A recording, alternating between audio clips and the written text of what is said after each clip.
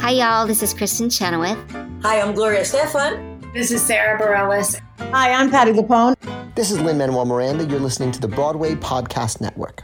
Whether you're selling a little or a lot, Shopify helps you do your thing, however you cha-ching. Shopify is the global commerce platform that helps you sell at every stage of your business. From the launch your online shop stage, to the first real-life store stage, all the way to the did we just hit 1 million orders stage, Shopify's there to help you grow. Whether you're selling scented soap or offering outdoor outfits, Shopify helps you sell everywhere. From their all-in-one e-commerce platform to their in-person POS system, wherever and whatever you're selling, Shopify's got you covered. Shopify helps you turn browsers into buyers with the internet's best converting checkout, 36% better on average compared to other leading commerce platforms. And sell more with less effort thanks to Shopify Magic, your AI-powered all-star. So, do you want marketing made simple? Shopify removes the guesswork with built-in tools that help you create, execute, and analyze all your online marketing campaigns. Sign up for a $1 per month trial period at shopify.com/income, all lowercase.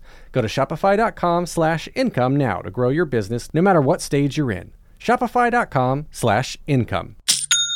Because businesses that grow with Shopify. Another day is here, and you're ready for it. What to wear? Check. Breakfast, lunch, and dinner? Check. Planning for what's next and how to save for it? That's where Bank of America can help. For your financial to-dos, Bank of America has experts ready to help get you closer to your goals. Get started at one of our local financial centers or 24/7 in our mobile banking app. Find a location near you at bankofamerica.com/talktous. What would you like the power to do? Mobile banking requires downloading the app and is only available for select devices. Message and data rates may apply. Bank of America N.A., member FDIC. My first response to the musical and, to people talking about it is I feel proud of being from Argentina and having a little bit of the history of my country being told worldwide. When someone says, "Oh, you're from Argentina. Don't cry for me, Argentina," I feel good inside. And a lot of people, that's the only one of the few things they know about my country. Guilty.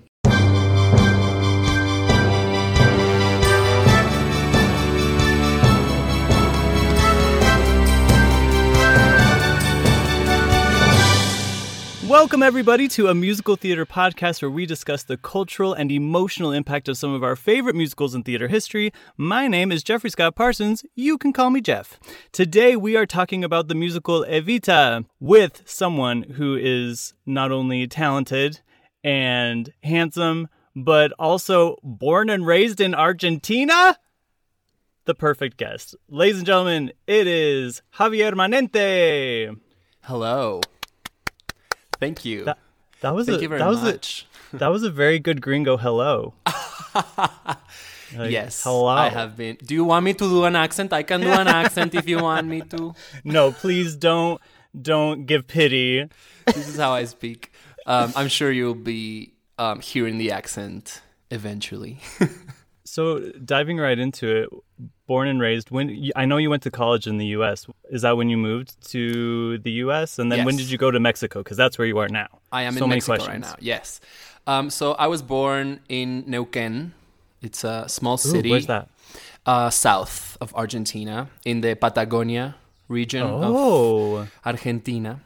Awesome. So the only thing I know about Patagonia is that at Epcot, at Walt Disney World, they had these amazing empanadas during the that's my favorite the food and wine festival. Actually, empanadas are my favorite food. Okay, I legit. love cooking, so I make a mean empanada. Oh, different jealous. flavors too. Yeah, sure, not just sweet. I gotta say, calabaza, my favorite. Yeah, I preferred ground beef. Okay. Mm-hmm. Argentina, known for the cows. Yeah. Yes. So I was born there. Yes. And I moved to Pittsburgh in Pennsylvania when I was 18, and I started studying musical theater. I have a BFA from Point Park University. So did you find the art form in your home country, or yes, when did you start getting into it? Yes, there was a small school of musical theater in Neuquén, the only school of musical theater in Neuquén, and I went there, but it was very amateur. Gotcha. And when I was 17, I was in the last year of high school. I was in my senior year. I got a scholarship to go to a summer dance intensive in Pittsburgh. And when I was there, they gave me a scholarship to be a student in the regular program in their musical theater. That's amazing. Yeah. I love that. Yeah, so then the very next day I moved. The very next year I moved. I was ready to move the You're very like, next I day. am done. I was ready. But no, I went back to Argentina, finished high school, and then I went and did college in the U.S. Cool. And after that, I lived 2 years between New York City and Pittsburgh, working here and there, a lot of regional theaters, got my equity card, and then they called me from Mexico to come do Les Miserables, the new Macintosh production. So I've been living here since 2018. Wow. Yeah. That's cool. And how are things in Mexico right now with everything that's been going on the past year and a half? They are looking up. Things are looking Good. up. I'm already registered to get my vaccine. So I hope in the next couple of weeks, maybe the next month, to get vaccinated. Well, once again, so happy to have you here. Thank you. I'm so happy that you contacted me to do this episode. I'm thrilled. My pleasure. Now, I gotta be honest, I don't know a lot about Argentina. Growing up, I knew essentially two things. Number one, my sister served a mission for our church in Bahia Blanca. Bahia Blanca. And I have family there. Do you really? Yes. Awesome. How Beautiful funny. city. Go figure. Very cold. Oh, really? Yeah, in the See, winter, that's so cold. And you guys are close to Antarctica. Yes. I think we forget that. Yeah. So it can get chilly. And then, but not Chile. Number two thing I knew about Argentina was EVITA. So, and I'm totally aware that this is a very narrow viewpoint into what I have no doubt is a rich and vast history. That being said, I just kind of want to know, are the Perones, in terms of Juan and Eva, really that big of a deal to be considered, at least by me, one of the historic landmarks of the entire country? Absolutely. Okay. Yes. They were bigger before, towards the end of the 40s, 50s. But they're still a very important part of our history, and people still talk about them today. So, like, you grow up and it's part of the history books. Yes. Pretty legit. Yes, And a how- big part of it. And what does Argentina think of the musical? Like, better, worse, or about the same as Thailand and The King and I? Well, we actually don't do Evita that much in Argentina. We have our own version of the life of Eva Perón. It's called Gasp, really? It's called Eva, el gran musical argentino, the great Argentinian musical. They were like, we'll show you Andrew Lloyd Webber. Exactly, because Andrew Lloyd Webber and Tim Rice took the opposition view of her doings, of her lives and the political views, just like they did with Jesus Christ Superstar, taking Absolutely. Judas's point of view. So, and which I love, but in our version, it's the sanctification of Evita. I like both musicals. I saw both live, and I think they're both very good. But yeah, they're very different. Yeah. So yeah, definitely when Nacha Guevara and Alberto Favero are the composers and creators of this other musical, the Argentinian version, and yeah, they're very Peronists.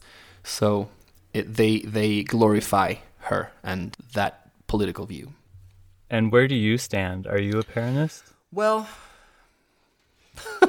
that's a complicated matter. Of course. Not really. And that is kind of the thing about politics, right? Is like, Here's the thing about Argentinian politics. Everyone is bad. So I'm like, when I vote for the least worse.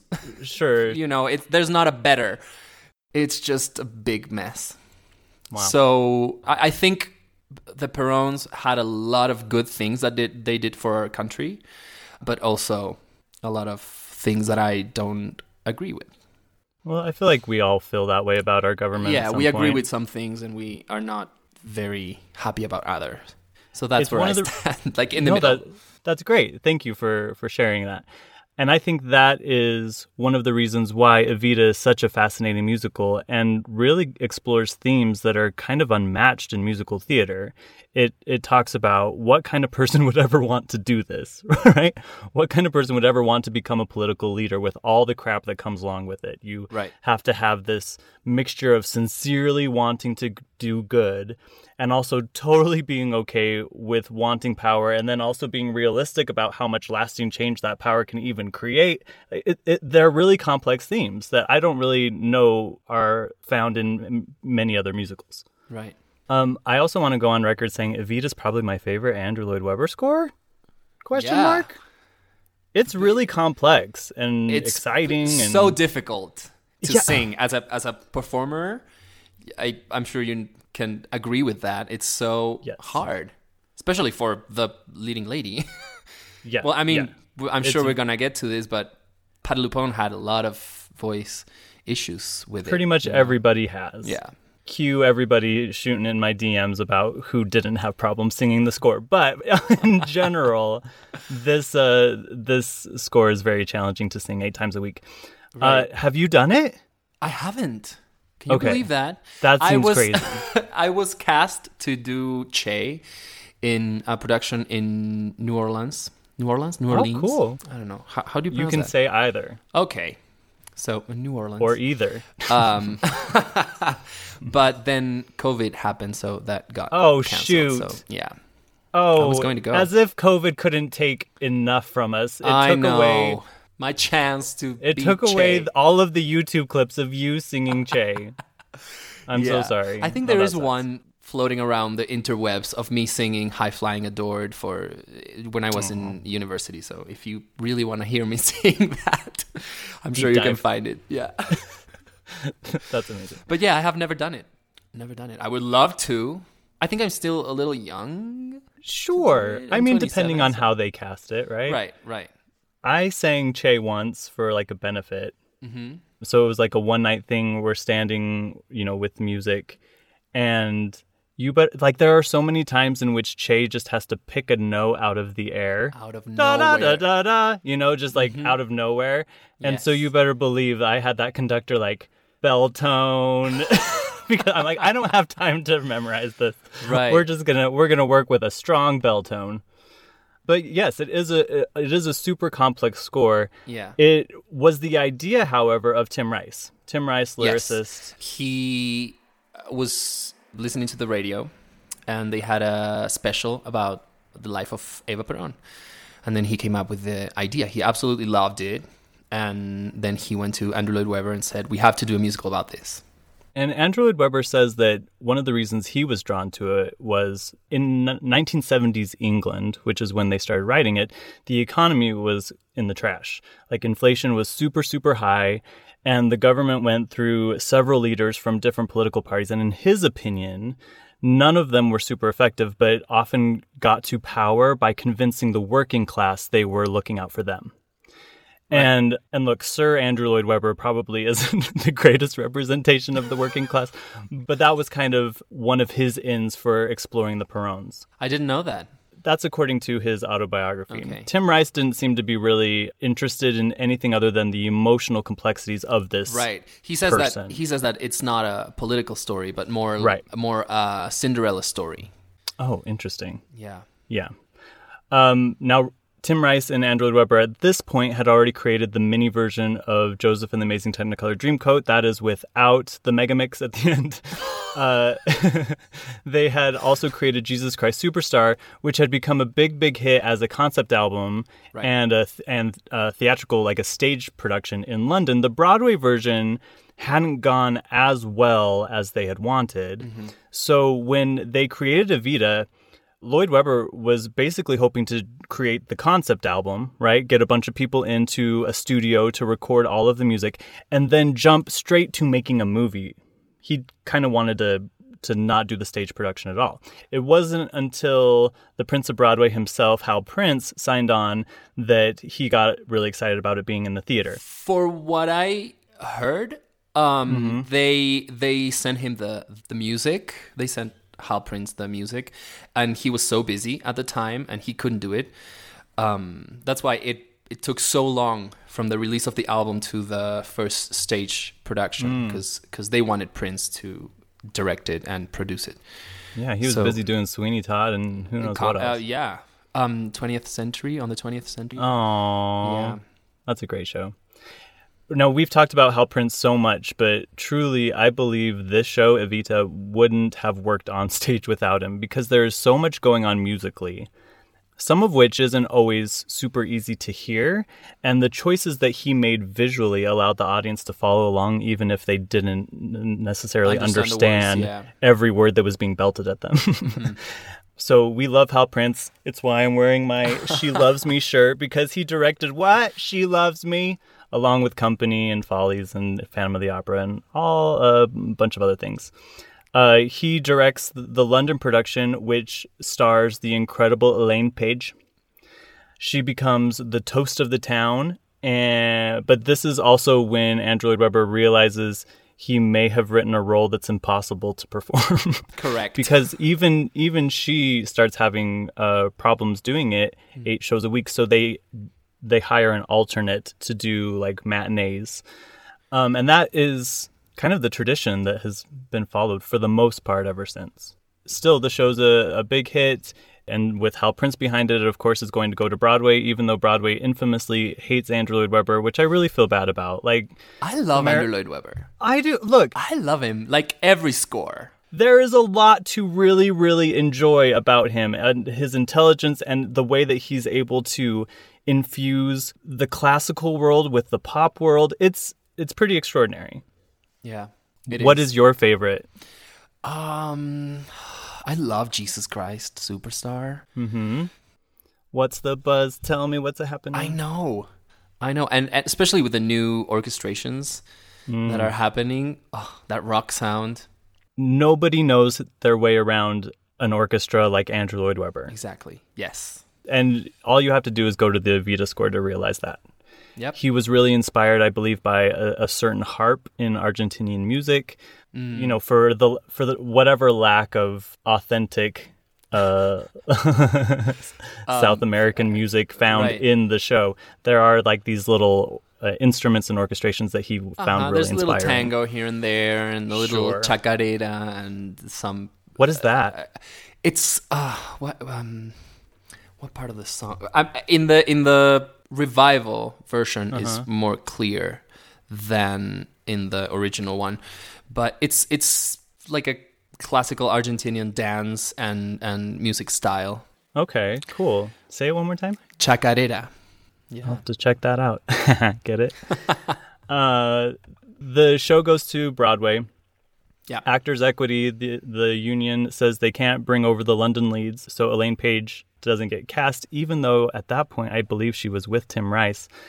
And Patti LuPone gets hired. Yes. Now, Patti LuPone has said that Evita was the worst thing to happen to her career, which, when put in perspective, feels a little histrionic. It is. I think it helped her to be who she is today. No, I mean, like, serving 20 years in prison for having marijuana, maybe that would be the worst thing to happen to your Broadway career. Still, I totally understand what she's... Let her be dramatic. She has all the feelings. Still, the role showcased her in this one light as like a complex, powerful woman, and the entertainment industry didn't know what to do with that at all. Right. And so post Evita, people were like, well, you're Evita, that's great, but we don't know what to do with you. She was also getting notes from Andrew Lloyd Webber constantly about her diction, that he couldn't understand what she was saying or singing. And when you read both of their autobiographies, both Patti's and Andrew's, you think, like, these people should never work together again. And then they did. They did again. They did Sunset Boulevard together like 12 years and that's later. How and it was an even bigger disaster. It was worse, yeah. Listen to our Sunset Boulevard episode, people. I love Patti. Patti's my favorite actress. Musical theater actress. Yeah. I saw her in War Paint. Oh, how did you like that? I liked it. I don't know. I love musical theater. There you go. Yeah. Well, I mean, I went to see it because I wanted to see her live doing a show. You know, I didn't care that much for the show. I just wanted to see her belt. But I actually have a story about this whole thing called Evita. When I was doing Oklahoma in Merry-Go-Round, the musical that was happening after Oklahoma was From Here to Eternity, with lyrics by Tim Rice. And he was there. He was in that theater, in those rehearsal rooms. And I had my record of Evita, the big... Like your LP sort of thing? Yeah. So one day I went to the rehearsals for From Here to Eternity, and I said to Tim Rice, "Hi, you don't know me. My name is Javier. I am from Argentina, and I've been living in the US for 6 years. And every time, I do musical theater, so every time I talk to someone and I say I'm from Argentina, they raise their hands to the sky and they say, 'Don't cry for me, Argentina.' And I think it's so funny that you wrote that. Could you please sign this?" And he signed my record, and he put like all best wishes for Javier. I don't know. It's that's there. fantastic. I know. And I took that record to Warpaint with me that night. Yes. Stop it. Because I wanted Padalupone's signature on it too. Wait, does it? Yes, absolutely. So I pull out the record, at the stage door. This is now we're at Warpaint. "You are my favorite actress. Please sign this." And she started talking to me, for about 2 minutes. It felt like an eternity, but about how much she loves Tim Rice, because she saw the signature, the autograph right next to her. Yeah. So currently that record is in London, getting signed by Andrew Lloyd Webber. Because I worked with, the music director for Les Miserables here in Mexico works with Andrew. He was from London, and he works with Andrew a lot. So he has it, and I think he already signed it. So now my Evita record has Tim Rice's, Patty's, and Andrew Lloyd Webber's signature. And that's the funny story. That's not... Okay, so you said like it was going to be a funny story. That's like an incredible story. I know. That's so cool. Oh my gosh. I can't wait to see once you get it back. Yeah, I have pictures of the Tim and Patty's signature, not okay. Weber's yet. Once you get it back, you got to send a picture to me. I will. Because that's the coolest thing ever. Okay, so when the show opens on Broadway, it opens to okay reviews. It was new and super different, and people honestly didn't know what to think of it. But they had this really smart marketing campaign and started doing TV commercials. Yes. And it totally piques everyone's interest, and it becomes a huge hit and runs for, I think, 4 years. Yes. And it created, alongside Sweeney Todd, the mega musicals. Sure. Oh, totally. Yeah. Those were the first. Now, let's talk a little bit about the Broadway season that Evita was a part of. So this is I'm looking at my Tony Award book. It's 1979. No. Was it 1980. 80 or 81? 80s. It's technically 1980. Yeah. It opened in 79, but the Tonys were in the 80s. So in the 1980 Tony season, the shows up for Best Musical were A Day in Hollywood, A Night in Ukraine, which is kind of an ode to classic cinema. Doesn't get done very often, but has a few cute songs. I'm sure if it was nominated for a Tony. Well, that's not always the case, but but it really does. And it won Priscilla Lopez her Tony Award. Priscilla Lopez from A Chorus Line, of course. Also, that season, Barnum, which was the Cy Coleman version of the P.T. Barnum story. Yeah. A lot of things in that show I actually prefer over The Greatest Showman. So if you don't know Barnum, go check that one out. Evita, which won... And then Sugar Babies, which is an ode to burlesque and vaudeville, starring Mickey Rooney and Ann Miller. If anybody knows anyone who is in Sugar Babies, I need stories about those two working together. Because I'm sure you'll find someone who knows someone who was in the show or who knew someone in the show, I'm obsessed with Ann Miller. Her life story is both tragic and inspiring and zany. What a woman. That was the Tony Award season that year. Mm-hmm. Evita really walks away with everything, I think surprising most critics, and it becomes this phenomenon. Mm-hmm. So let's talk about that phenomenon. Shall we go through the show? Yeah. All right. I'm really excited. It's a really beautiful beginning because it starts in a movie theater. in Buenos Aires on the 26th of July in 1952. Yes. And the people are in the movie theater watching one of her movies. Her movies. Yeah. And then the movie gets stops, interrupted, and the announcement is that she's died. And then that kind of evolves into this requiem for Evita. A requiem, once again, being a classical tradition in which you compose something for someone's death. You know, Evita's funeral for our country, historically speaking, was the most important funeral in Argentina. I think it's still the most important funeral in Argentina. The people mourned for 16 days. Wow. So that funeral lasted 16 days, and millions of people wanted to see the body, wanted to pay their respects and say goodbye to her. This musical really makes her out to be kind of a polarizing figure. And I guess maybe she was, but when you tell me that millions of people went to go see her funeral, you know what I mean? Yeah, half of the country hated her, and but the other truly half loved her. Yeah. I mean, you think it really was kind of split down the middle? Yes. Wow. Yes, there's a very pronounced gap between the people who loved her and Perón and the whole political view, and the people who hated her. Wow. Still, yeah, but it was so big that Hal Prince suggested that they should start with that and then go back and start telling her story. Yeah. Now, out of this morning, we meet kind of our narrator, right? Joseph in the Amazing Technicolor Dreamcoat, named Che, and Che, originally Tim Rice thought this was going to be like Che Guevara. Right. And in the original versions, it is dressed like Hal Che Prince Guevara. is, And But they never met. Evita and Che, in real life, never met. They had very different political views, and they lived around the same time, but they never met. So he was from Argentina. He had this idea to make an insecticide and submitted the patent to get the copyright to make his business, and it gets shut down. And so Tim Rice thought, like, oh, maybe that was the impetus for him going so full force into this revolutionary side. Mm-hmm.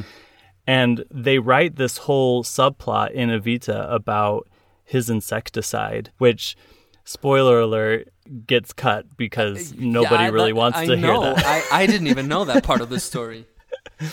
But that was the idea. It was like, okay, what turned this Argentinian farmer into this revolutionary person? Right. What's his motivation to question everything? Exactly. So by having those two figures representing the polarizing view of this whole political dynamic. Right.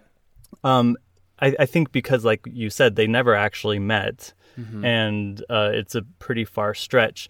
Traditionally now, Che just becomes kind of an everyman, a representation for the voices that criticize the Peróns, in terms of the working class at least. So we in Argentina, when we want to say hey to someone or call their attention, hey, we say Che. Oh. Che, do you want to go to get pizza? Or Che, do you want to drink some mate? So yeah, that's why the name Che is now an everyman. How cool. Yeah. So Che comes forward from the crowd and starts to sing Oh, What a Circus. Great song. Oh my gosh. Great song. Calling upon the mourners and saying, this is all a show. Yeah, you esteemed the wrong person. You thought she was this immortal god, and did you need more proof than the fact that she just died? Right. So where's your hopes now? That is, like you said, brings us into the history of Eva's life. History in quotes. So now help me out. This part is definitely true. She was born into a family in which the father had two different families, and hers was the forgotten one. Right. Her father was married to someone else, not her mother. So she and her, I think it was 6 or 4 brothers and sisters, siblings, they were all illegitimate. The accent came out there. Good. It's a cute accent. Don't apologize. So, yeah, and they were very poor. Mom. And then the father died, and they were poorer. Sure. So then her mother started working as a seamstress somewhere in Los Toldos, where she was born. And then when they had a little more money, they moved to Junín in the Buenos Aires province. And that's where she goes to school. Evita goes to school and starts wanting to be an actress. Now, in the United States, we talk a lot about the American dream, right? That anybody can come from anywhere and the streets are paved with gold, sort of thing. Right. This ambition of Miss Eva Duarte to escape poverty and not just escape poverty, but like make it better. Yeah, and get... But not just her poverty, everyone's poverty. Sure. I guess what I'm trying to say is that a common thing in Argentina too, where you feel like you have the ambition and the things are in place in order to climb out of poverty? Or do you just kind of accept where you are? I think for that time, it was common, but not too many people knew how to do it. Mm-hmm. But there was a lot of prosperity at that time. Yes. And so she saw it and wanted to get it. It was getting better and better and better, yes. Because the thing is, in Andrew Lloyd Webber musicals, the role of women is either virginal or whore. Like, that's kind of it. You're either Mary Magdalene and you're stained from your sexual exploits, or you're Christine Daae and you are virginal and need to be saved. And Eva, I think, could fall a little bit more into like the Mary Magdalene approach, which is like she's this fallen woman. She grabs at everything in order to reach her ambitions. But I think the more nuanced approach is that she was incredibly smart in realizing where her power lay as a woman at this time. She's gorgeous. She knows that people watch movies. And she also knows how to surround herself with powerful men that might help her get to where she wants to go. And do what she wants to do. Yeah, exactly. And one of the first people that she meets in the musical is Magaldi. It's this this singer. Tango singer. Which also, it's unclear if she actually dated him. Really? Yeah. But Magaldi was a very famous tango singer at the moment. So I think we're using someone to tell the story, Fair enough. And speaking about the character, she saw in Magaldi a ticket to leave her small town and go to the big city. To Buenos Aires. And she said, okay, let's go. I'm going to, sleep with him and flirt with him so he can take me to Buenos Aires. I think we vilify women for doing that, but we certainly don't vilify men who sleep with beautiful women in order to make themselves look good. You know what I mean? Like there's 100% a double standard there about the give and take in relationships and in particularly in sexual relationships. It's a complex thing, but suffice it to say, she gets to Buenos Aires. And in the musical, she drops Magaldi and is like, peace, thanks so much, bye. Thank you for bringing me here. Yeah, and then she starts dating a movie director and a radio owner, and she starts doing movies, and she starts doing plays in the radio. Like radio plays, totally. Radio plays. Those were very popular at that point. So she starts getting famous. I have to say that going back to Buenos Aires, which is an amazing number. It is. So cool. It's also one of the few times in musical theater where the leading lady is dancing her butt off. Yes. You know what I mean? There's this tradition, and Larry Fuller was the choreographer, where he would have Ava start the choreography and then everyone else would follow her, like maybe 4 counts behind. So as to prove that Ava is the one leading all of these people and being on the forefront of what is new, what is hot, what is trendy. And it's really exciting. It's so fun to watch a star performer really take on this number. Yes. And also, while dancing, belt as high as you can. Belting her brains out. The whole song is not just one note towards the end. It's the whole song. It starts with a C. What's new? Yeah. Gosh dang it. Yeah. So when you start there, you have to go up. Crazy. That's so crazy. Yeah. So, like you said, she starts dating other people. This gives way to this Good Night and Thank You song, in which Che kind of comments on the fact that she has all of these relationships for a multitude of reasons, right? Right. And I do love Tim Rice's work in this show, but particularly in this song, there is no one at all. Do you want it? Yeah, please, go for it. There is no one at all, never has been, and never will be a lover, male or female, who hasn't an eye on. In fact, they rely on tricks they can try on their partner. They're hoping their lover will help them or keep them, support them, promote them. Don't blame her. You're the same. I mean, look, he just said it better in a song than I did talking for like 2.5 minutes. So thank you, Tim Rice. Okay, what's next? She meets Perón, right? Yeah. Well, we meet Perón. Oh, right? Because now it's the art of the possible. Once again, really interesting staging. Traditionally, there are all these rocking chairs, and the political leaders, particularly I think military leaders, come out and rock these chairs back and forth. And throughout the number, each one goes away, kind of like in a musical chair sort of game, until Perón is the only one there.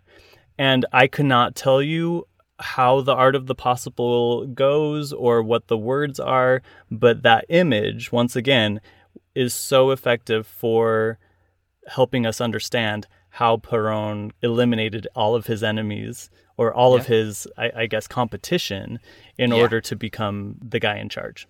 Yes.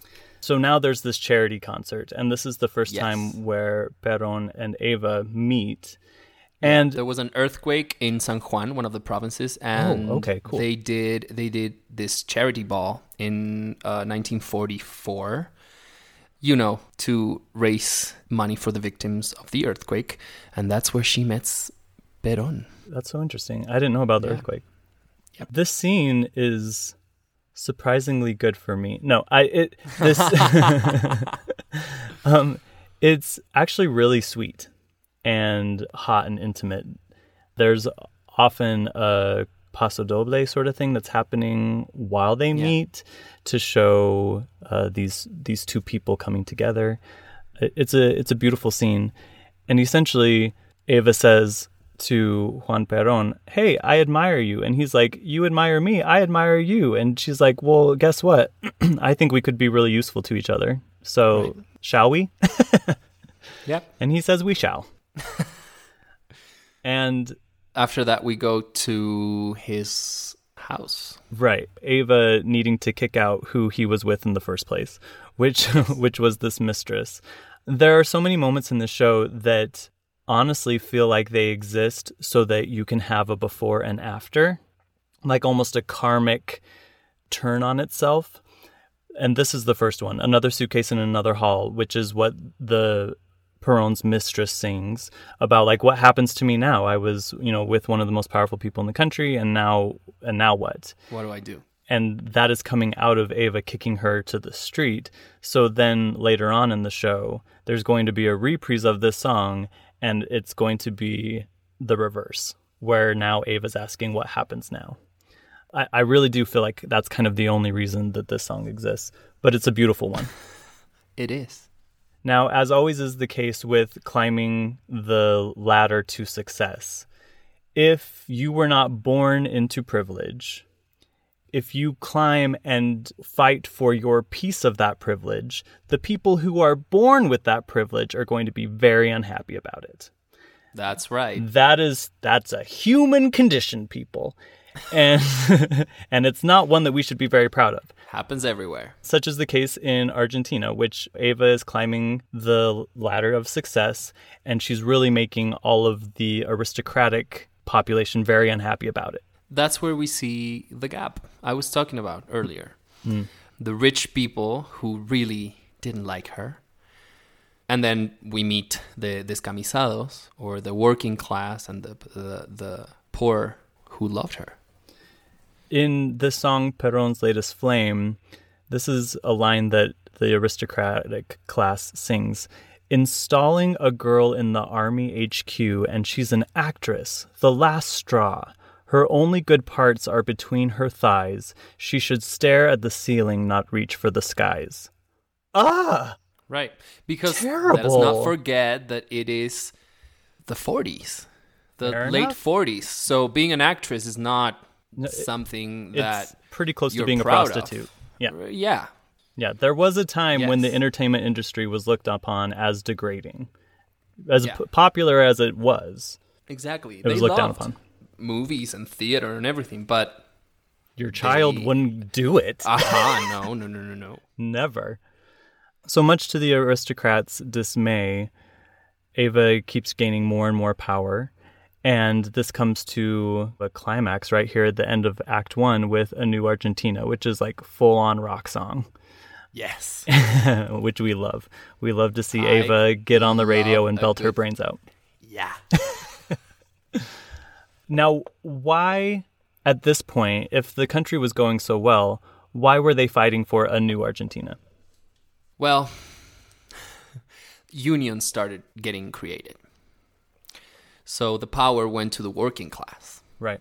That's the new Argentina we're talking about. You know, the power is now going from the rich people to the working class, thanks to Perón. And what better than a woman who literally came from the poorest of conditions to stand next to Juan Perón and say, I get it. I am you. You are me. Let's do this. And she was the first woman to ever public woman to ever talk about politics, because it was if a woman spoke about politics at that point in history, it was considered not feminine. Oh, that's so true. Women shouldn't.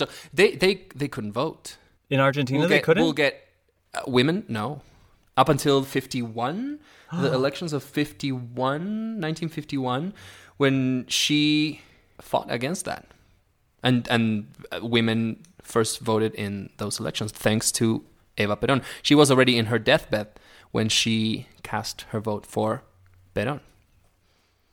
Full body chills. Gonna cry right now. Yeah. That's not in the musical. Well, not in this musical. Maybe it's in the other one. It is in the Argentinian one, for bet. sure. There's a whole scene when she is in her deathbed and she's casting her vote, and then the actors freeze, and then on the screen behind there's the actual picture of Eva voting for the first and last time in the hospital room. Oh my gosh. And you cry every time. Of course. You cry, yeah. That's incredible. But I hadn't even considered this. Like in the 1950s, even in like TV and film, the men will retire to like the smoking room to talk about politics, and then the women have to like go to the kitchen and discuss Ladies' Home Journal Recipes. or whatever. But they're not allowed to be part of the conversation. And here she is. Exactly. Publicly speaking and using the radio. She was the president of the Radio Association of Argentina. She founded it. She was one of the founders, and president of the Radio Association of Argentina. So she used that to her favor to speak about politics. Whatever she wanted. Promote Perón's campaign. Like agenda. Right. Holy cow, this woman. Yeah. Powerhouse. So you ask me if she was important. That's how we started. I'm telling you, yes, she was. Yeah, it's not just a cultural phenomenon. Like, there is meat behind all of these claims. Wowzers. This is so cool. I'm so glad you're here. And you can agree with their political view, or you can disagree, but you can't deny that she did good things for our country. She and Perón's government. Got some stuff done. Jeez. Yeah. Very, very cool. All right, so now Act 2 starts. Little story for you here. Okay. Have you ever seen the movie Judy with Renee Zellweger? Yes, I have. The whole story revolves around Judy Garland's last set of concerts that were happening in London. In London, right. And she was, of course, suffering from addiction and depression and all sorts of things and stage fright. Apparently, Andrew Lloyd Webber himself was at one of those performances. Crazy. And it was one of the performances where she showed up 40 minutes late and totally hammered and went out on stage and started kind of warbling her way through Somewhere Over the Rainbow, and people were throwing food and booing at her. And it was this moment that really imprinted in his mind of someone who has this song that makes them a star, that makes them a legend, that is so hopeful, and then all of these years later is tragically kind of signaling their demise. And when he began to write Evita, he wanted to create one of those songs for Eva. And the song that came out of that whole desire is Don't Cry For Me, Argentina, which is how the second act begins. It's kind of an unusual beginning of a second act, to be honest. Very still. But it all takes place at the Casa Rosada, right? Right, in the balcony of the Casa Rosada. And this would be like the White House, but the Pink House. Right. Oh, by the way, at this point, Perón won the election. Perón is president now, and she is the first lady. But that's where all the political speeches took place. And so Perón comes out and is, everyone's chanting, Perón, Perón. He gives his speech, but they actually want to hear more from Eva than anybody. Right. Enter this gorgeous blonde woman in her huge white dress. And jewels everywhere. Just decked out to the nines, as she says. A lot of blonde people in Argentina, right? Yes. I mean, I don't. You're blondish. Yeah. Yeah, absolutely. My hair's a little wet right now, so that's why it doesn't look as blonde. But yeah. We have a lot of European immigrants. So why do you think she went blonde? I'm not sure. Do you think it's a class thing? It's interesting and complex because it is all about image. Image is a very powerful thing. She obviously knows that by, being in movies and media in general. And there is kind of like this, at least visually, these steps that she keeps taking to appear more European. Right. Yes. It's very possible. It is very possible. Yes. These are all suppositions, but they're pretty obvious. Now, I don't think she was that blonde, like our image of Eva from the musical. I don't think she was bleached, almost white. Mm-hmm. I think it was more like my color. Oh, okay. But maybe they took that liberty in the musical to make her, I'm a saint, I'm wearing a white dress, so my hair is lighter, my skin is very pale. Yeah. Maybe that's why. And where is she getting all these jewels from? Well, she's the first lady. She has to look incredible. So she's playing the part. Yeah, she's playing the part. I personally think she liked it. Of course she even did. though she says, "Oh, this is just a costume I'm wearing. Right. This is not who I am." Had sixes and sevens with you. Exactly. They want me to wear the jewels and the dress and the makeup and the hair, but this is not who I am. I am one of you. So don't cry for me, Argentina. Exactly. But then she turns around and she says, "Look at that. They're all chanting for me. Right. They love me." So we see the other part of her. I think it's also true. Yeah, I mean, I have a hard time believing that it's just that. She knows she looks good. Exactly. Who wouldn't want to be wearing that beautiful dress? And there's the saying that absolute power corrupts absolutely. So, when you do get a taste of this, when is enough and when is it not? And it seems like what the second act starts to explore is she never gets enough. From here on out, she wants to put Argentina and the Perons on the map. They need to be as popular as any government, as any public figure in the world. Worldwide, yes. We also have Che, who's commenting on all of this, singing High Flying Adored, which is a beautiful song. Gorgeous. High Flying Adored, what happens now? Where do you go from here? For someone on top of the world, the view's not exactly clear. Right. A shame you did it all at 26. There are no mysteries now. Nothing can thrill you. No one fulfill you. It's like she's living with her foot to the pedal. You wonder if on some level she knew her life was going to be short, Right. Because crazy to believe she's only 26. And also, you achieved what you wanted. You are the most important and powerful woman in the country. Now what? Now what? Europe, the world. Yeah, exactly. Thus begins the Rainbow Tour, Which was, she went to Europe, to a lot of cities in Europe. It was called the Rainbow Tour because she was talking about world peace and human rights. You know, that's why it was called the Rainbow Tour. The song is called the Rainbow Tour too, right? Absolutely. Am I correct? Yeah. Yep, you're absolutely right. And before that, we have Rainbow High.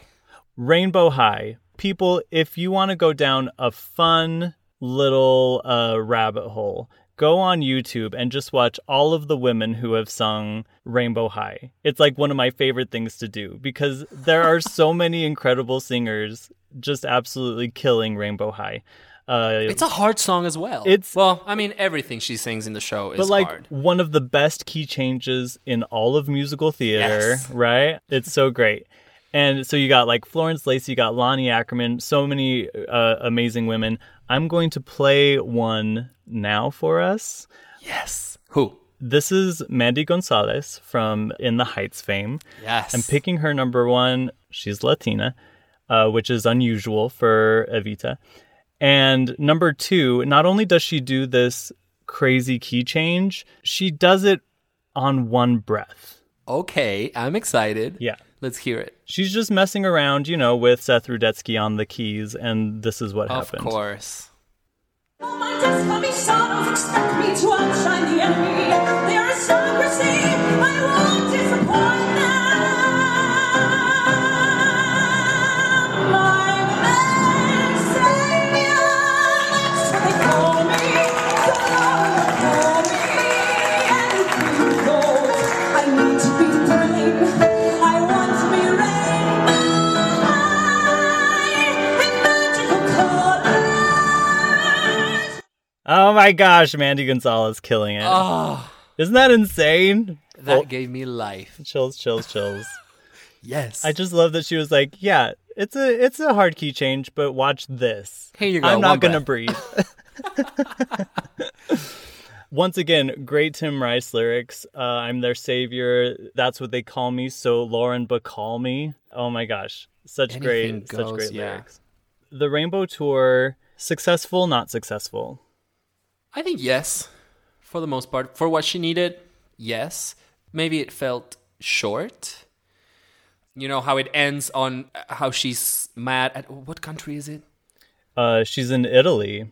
And they didn't receive her as she wanted. Right. And then she got mad. The tour ends early, and one of the things that they keep saying in the musical is like, it's a great success, and it's not a success. And it's a great success, and it's not a success. She says that it's a success, and Right. know the people that like her, and then Che comes in and says, well, is it? Yeah. For all the money it costs to get you everywhere. And then to have some people like not even receive you. Is that entirely a success? And it also takes a big toll on her physically. I mean, it's exhausting, Yes. right? These types of tours. And so she starts feeling low energy and isn't sure why. Exactly. Then we find out why. So she finds out that she actually is very ill. It is cancer. This is what is so beautiful about this show, is that with everything that she's done, when you are approached with death at, number one, such a young age, but I guess really at any age, you can't help but think, did I do everything that I could? And I think that's when we start seeing a really vulnerable side of her, because she realizes her power comes with a limit. Right. But still ambitious. Because she wants to run for vice president. Alongside Juan Perón, right? Yes. That's and then incredible. He tells her, you're dying. Mm-hmm. You are sick and you're going to die. And she says, then we can use that to our advantage. We can say we are dying and people are going to feel bad for me. And then they're going to vote for us. Hot dang, girl. So she used everything in her, she wanted to use everything in her power to get more and more and more. If this Always. cancer is going to kill me, then it's also going to get me the freaking vice presidency.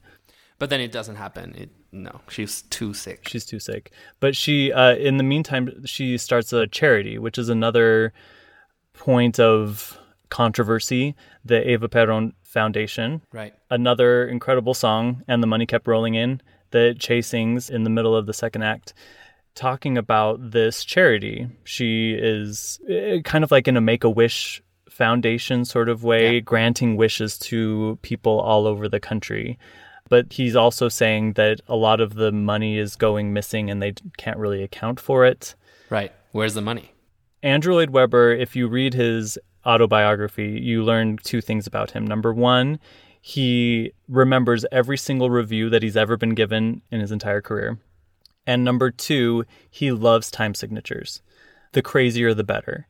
And none is more apparent than in this song, And the Money Kept Rolling In. That is a crazy time signature. And yet it just sounds exciting until you try and sing it, and then you're like, oh my gosh, how do I count this thing? By memory. Exactly, just feel it, truly. Once again, to bring some balance to his criticism, we've also got this choir of children who are singing a song called Santa Evita. Santa Evita, right. Alluding to the fact that she's rapidly approaching sainthood from the people who love her most. Yes. I mean, she did amazing things. She built hospitals and schools and shelters for homeless people and the foundation. It's understandable why people consider her a saint. This all comes to a head at the waltz for Che and Eva, in which they face off against each other.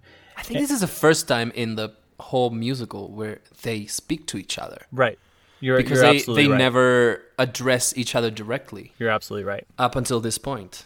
And it's so satisfying. I think on some level we've felt that, right? And so we've been to waiting finally, for it. yeah. Fight. And it's a dance, which I think is even cooler. I want to just read my favorite verse of this. It's Ava's. She says, "Allow me to help you slink off to the sidelines to mark your adieu with 3 cheers," right? She's saying, okay, you're criticizing me. That's awesome. I'm glad you had the spotlight to say all these critiques. Now you get to go back to your sidelines because that's all you do is stand on the sidelines and yell at me. But first tell me who'd be delighted to know that I'd tackle the world's greatest problems from war to pollution, no hope of solution, even if I live for 100 years.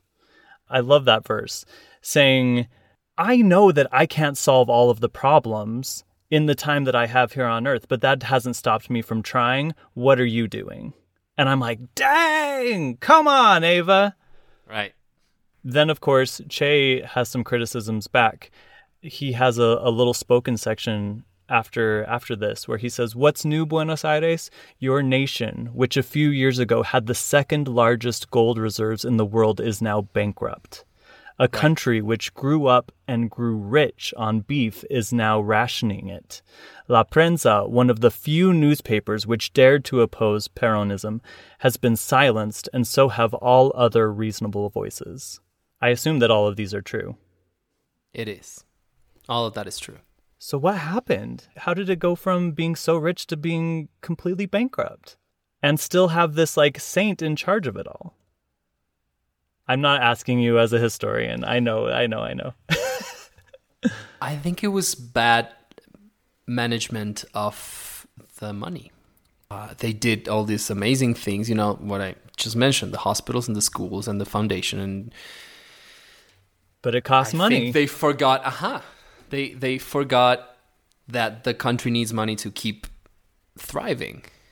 They got blinded by the attention and the praise. They forgot about the other part. This is really interesting because I think that this is an example of what conservatives in the USA are afraid progressives would do, which is just spend and spend and spend and give away all of the money until there's nothing left. I will say that this is usually where You Must Love Me comes in most recent productions, which is the song that was written for the movie, which I'm not really interested in talking about. Are you? Nope. Done. Moving on. Ava's final broadcast. Let's talk about this. So she, at this point in her life, is so sick that she has to withdraw her candidacy to be vice president. And now here is the Somewhere Over the Rainbow moment. This is her opportunity to not only ask, so what happens now, but to also say to Argentina, don't cry for me. Yeah, the truth is... I want to tell the people of Argentina.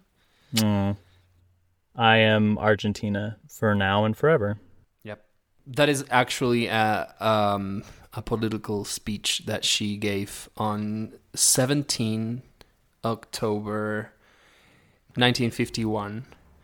A political speech, a very famous, one of her most famous, that felt like a goodbye. Because her health was deteriorating fast. And there's this story. She went on a car with Perón because I think it was when he won the second election. And she was standing in a car waving, and claiming victory. And they had to build this thing to keep her up because she couldn't even stand up. She was so weak. Oh. They had to build with steel in the car, sort of like a column. Like a full... With, like the Elphaba crane. Yeah, kind of like that. It grabbed her by the waist. Right. Grabbed her by the waist and kept her up. It's like this superhero suit. Because she wanted to go out and kind of say goodbye, because that was one of the last times that people saw her. Died at the age of 33, which the irony or the synchronicity or the coincidence or whatever you want to call it, that it's the same age that Christ died, is certainly not lost on the people who wanted her to be a saint already. The end of the show is this lament. It's really stunning. And at the end of it, she sings, "Oh, my daughter, oh, my son, understand what I have done." And she sings it twice. And it's this really reverent, solemn plead for, I hope I was good enough.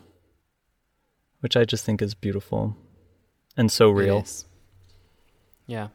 And accepting that she's going to die. Che is the one who ends the entire show by saying, "Money was raised to build a tomb, a monument to Evita.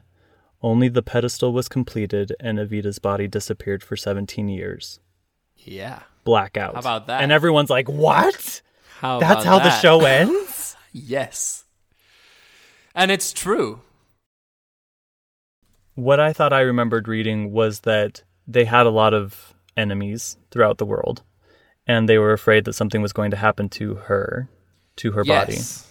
Yes. And when Perón died, it also went from one place to another, and the thing was open. And, I don't know.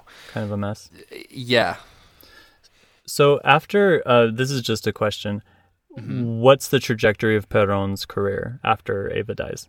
Does he stay in office much longer? He remarries Isabel Perón, his second wife, and then he dies being the president, and then she... He dies while in presidency? Yes. Really? And she becomes president, Isabel Perón. What? And then, in the Eva 70s. must have been pissed. She's in heaven with her sainthood. Can being you like, imagine? that Yes. bitch. But listen, this is what she sends to Isabel, a military coup. Really? So a dictatorship. Yeah, when Isabel overthrows her. And it's a very dark time in Argentina. This oh my gosh, dictatorship. How scary. Yeah, awful. And people disappeared. People were murdered. Horrible. And then they wrote Kiss of the Spider Woman. And yeah. Wow. Yes. It was a time where a lot of Latin American countries were going through dictatorships, military dictatorships. Wow, that's crazy. Then we regained democracy in the 80s with Alfonsín. Okay. Mm-hmm. Wow. Javier, thank you so much for doing this with me. This was really, really cool. Thank you for having me.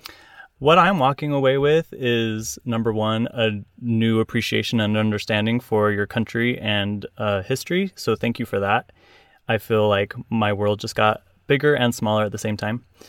And I'm also grateful that this complex musical is about a complex woman.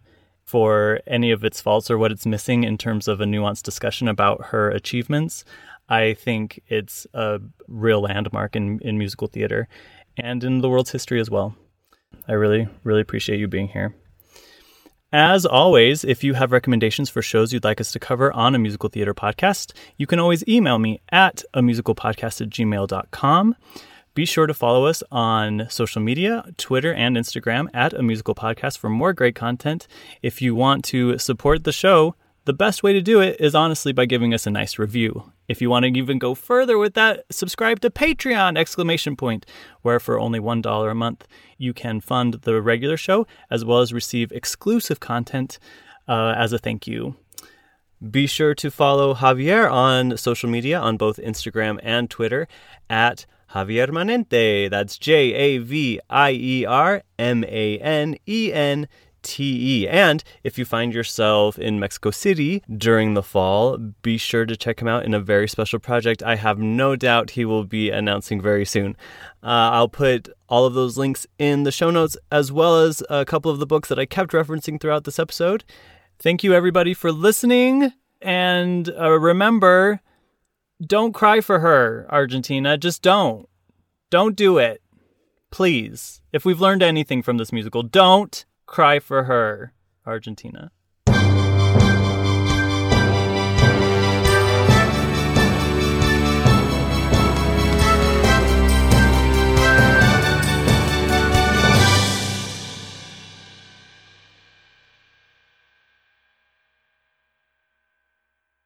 Hey, it's Leslie Odom Jr. here on the Broadway Podcast Network to tell you about the Rise Theater Directory, a program of Maestro Music. Rise is a national online resource designed to connect and empower backstage and administrative and creative theater professionals from underrepresented backgrounds. If you work or aspire to work in the theater community, this can help you find your next project. And if you hire theater professionals, search the Rise Theater Directory to find your next team. Create your profile now and get more information by visiting risetheater.org. That's theater with an RERISETHEATRE.org, because only together we rise.